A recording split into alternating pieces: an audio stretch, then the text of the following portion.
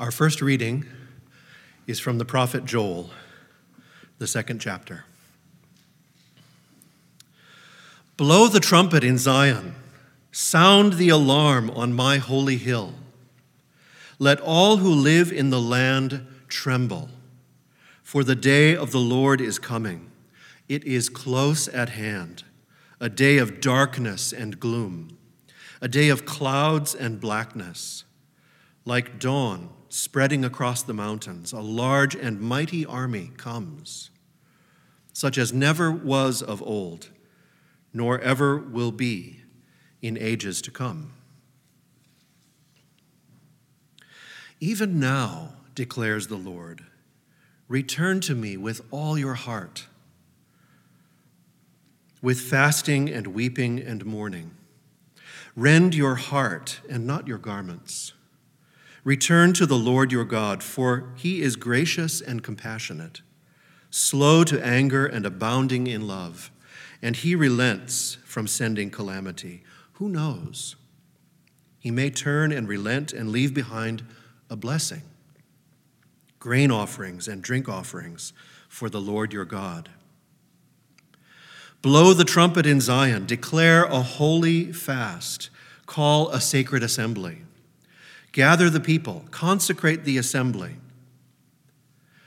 Bring together the elders, gather the children, those nursing at the breast. Let the bridegroom leave his room, and let the bride leave her chamber. Let the priests who minister before the Lord weep between the portico and the altar. Let them say, spare your people, Lord. Do not make your inheritance an object of scorn, a byword among the nations. Why should they say among the peoples, where is their God? And our gospel reading is from the Gospel of Matthew, chapter 6.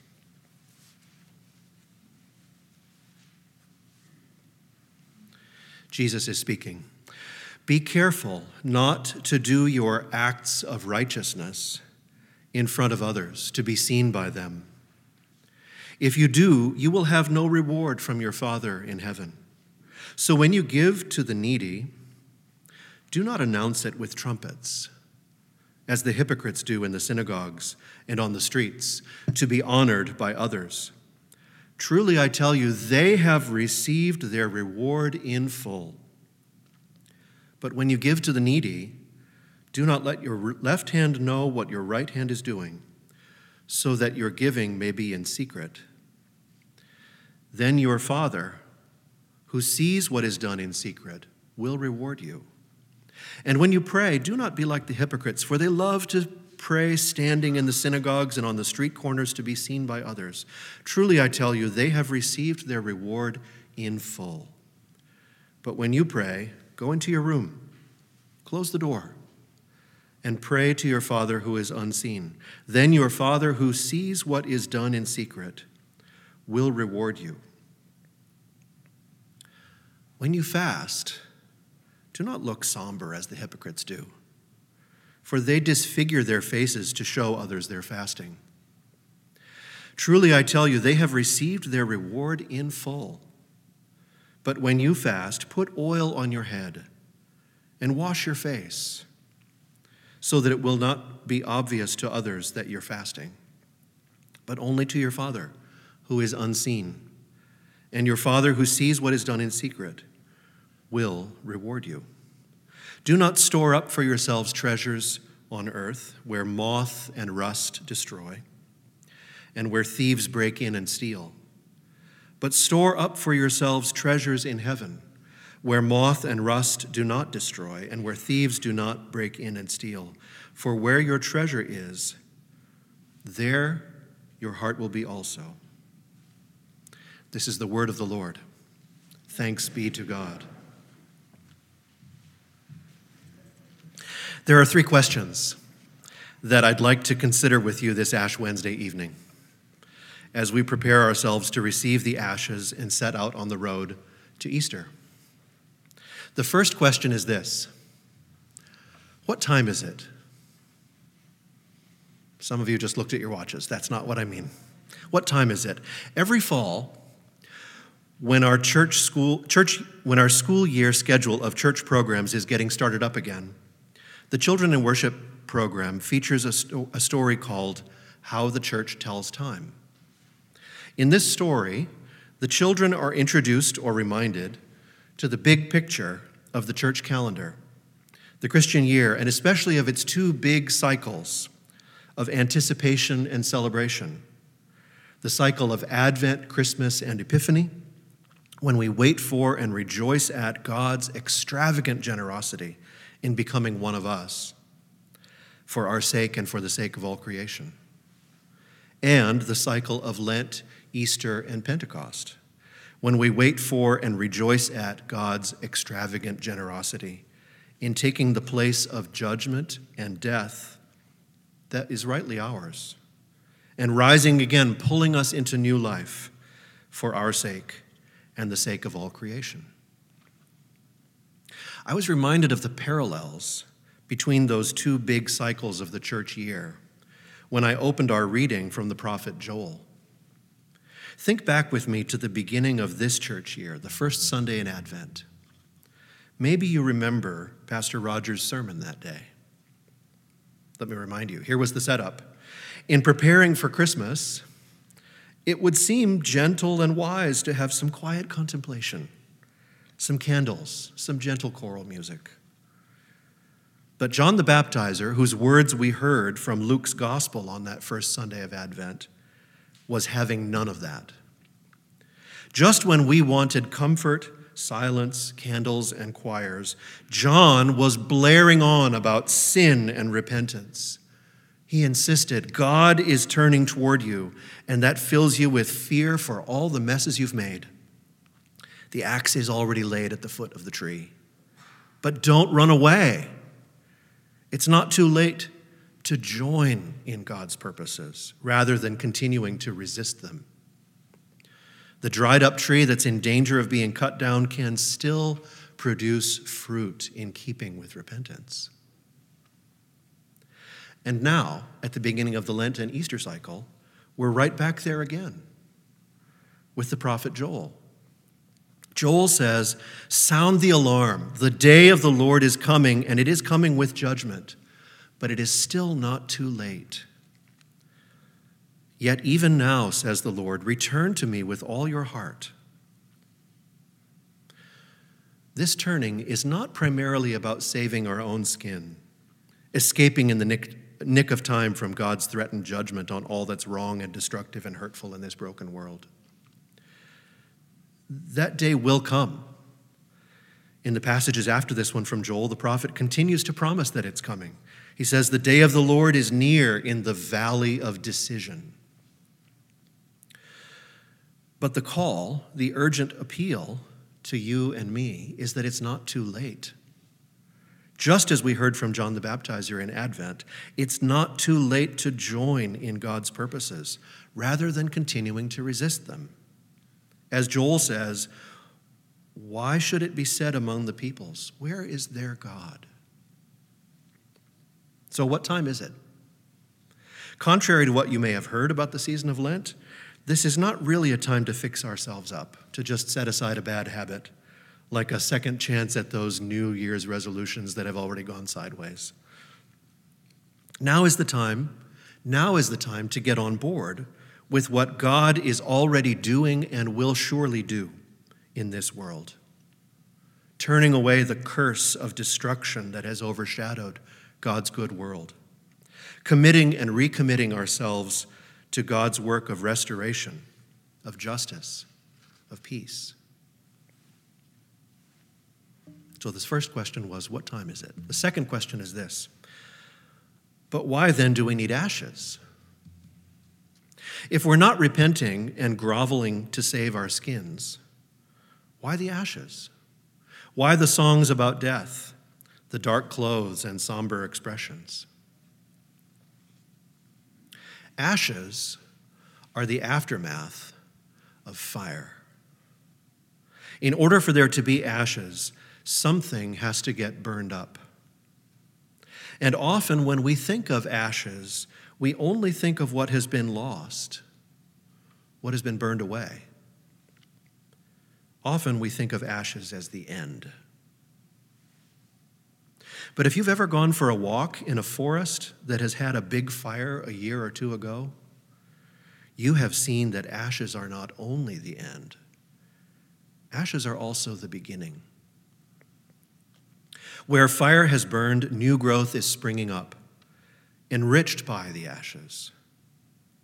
Jan Richardson says it well in her Ash Wednesday poem, Blessing the Dust. It's not a long poem, so I'm going to read the whole thing.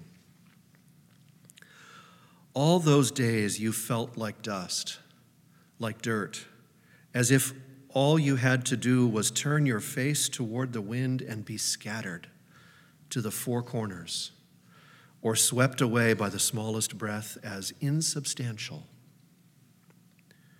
Did you not know what the Holy One can do with dust?